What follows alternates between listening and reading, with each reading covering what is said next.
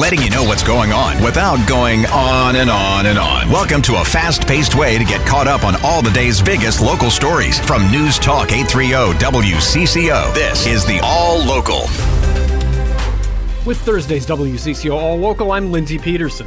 Today's stories include improving drought conditions across Minnesota, concerns about artificial intelligence when it comes to the 2024 election, and the latest on what could be some local effects of the government shutdown.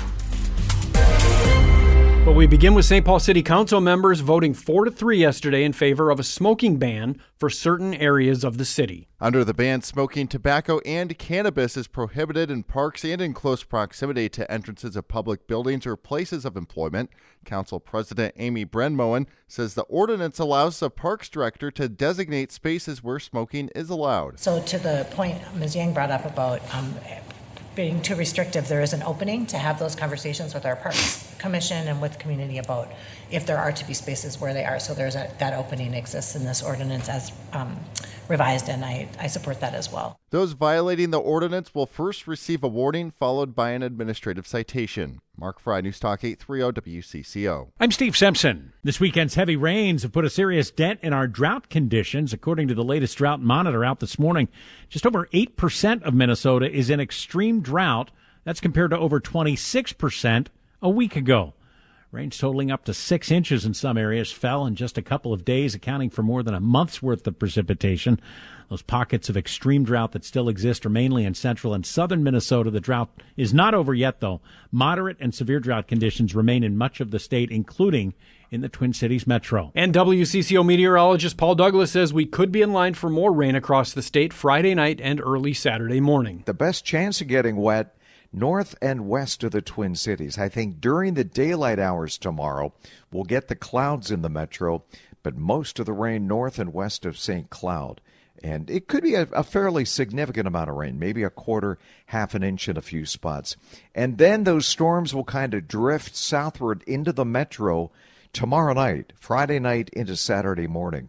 We could wake up to some booming thunder first thing Saturday morning. As the 2024 presidential election nears, concerns are growing about the threat of artificial intelligence. Minnesota Secretary of State Steve Simon went before a bipartisan hearing Wednesday where he talked about the role technology plays in elections. Artificial intelligence is not a threat to American democracy in and of itself, but it is an emerging and powerful amplifier of existing threats. All of us who touch the election process must be watchful and proactive, especially as the 2024 presidential contest approaches. Minnesota Senator Amy Klobuchar and her colleagues have introduced the Protect Elections from Deceptive AI Act, seeking to ban the use of AI to generate deceptive content. Taylor Rivera, News Talk 830 WCCO. WCCO's Steve Simpson with the latest on 2 shootings involving police. Minneapolis police earlier this week arresting a juvenile wanted in connection with the shooting of one of their officers. The 16-year-old was part of a traffic stop near Dowling and Morgan Avenues in North Minneapolis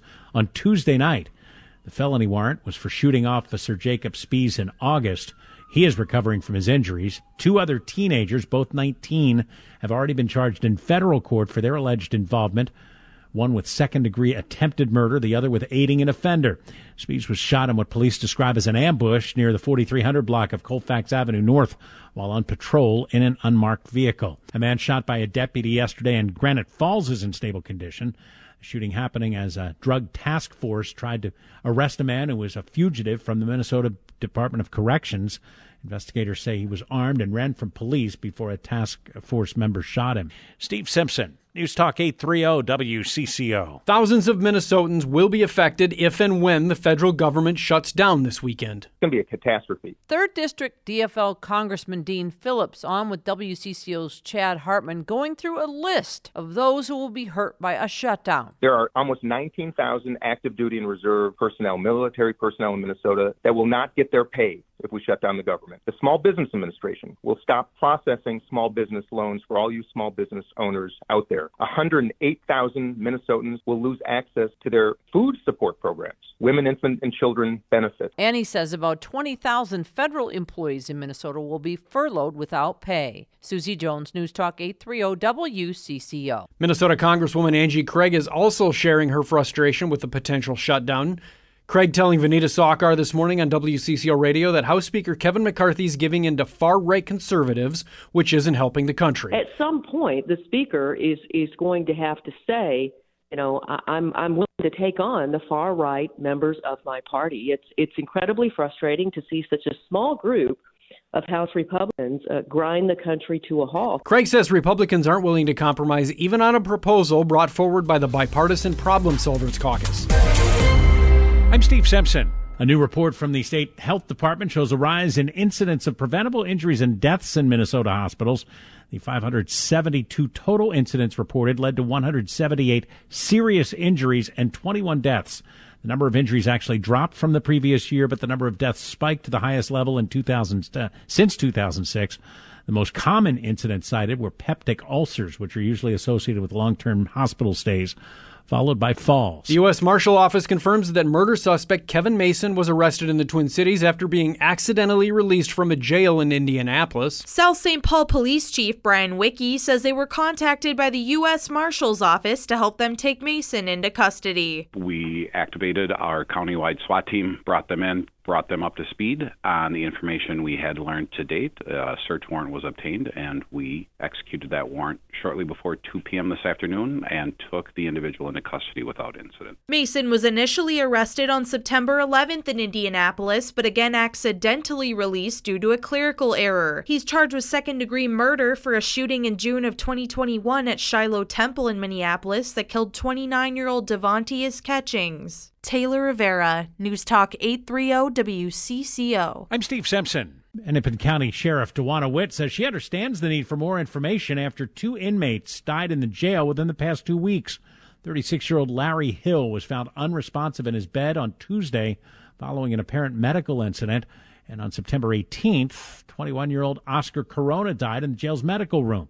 She hopes to have more to say once the medical examiner determines cause of death. When those things are completed, we would be more than happy to always review because we always strive to be better as well as transparent. And it's unfortunate in these types of situations we have to let the process play out so that we can make sure that we do it right out of respect, again, for the deceased as well as their family. Finally today, some unseasonable warmth over a big weekend for runners. Here's WCCO's Mark Fry. Slow and steady, that's the message to runners ahead of Sunday's Twin Cities Marathon, which could be one of the warmest races in history. Race director Eli Ash says Sunday might not be the day for runners to push for their PR. The idea that they would go, maybe as little as 5 or 10 seconds, maybe as many as 45, 60 or more seconds per mile, slower than planned. It's not the day to go for a personal record or a PR, as runners call it. It's a day to really, enjoy the course. We got 300,000 cheering spectators out there. 25,000 entrants are expected to take part in this weekend's events. Thanks for listening to WCCO's All Local. You can find each day's All Local and all of our podcasts at WCCOradio.com or by downloading the Odyssey app. I'm Lindsey Peterson, News Talk 830 WCCO.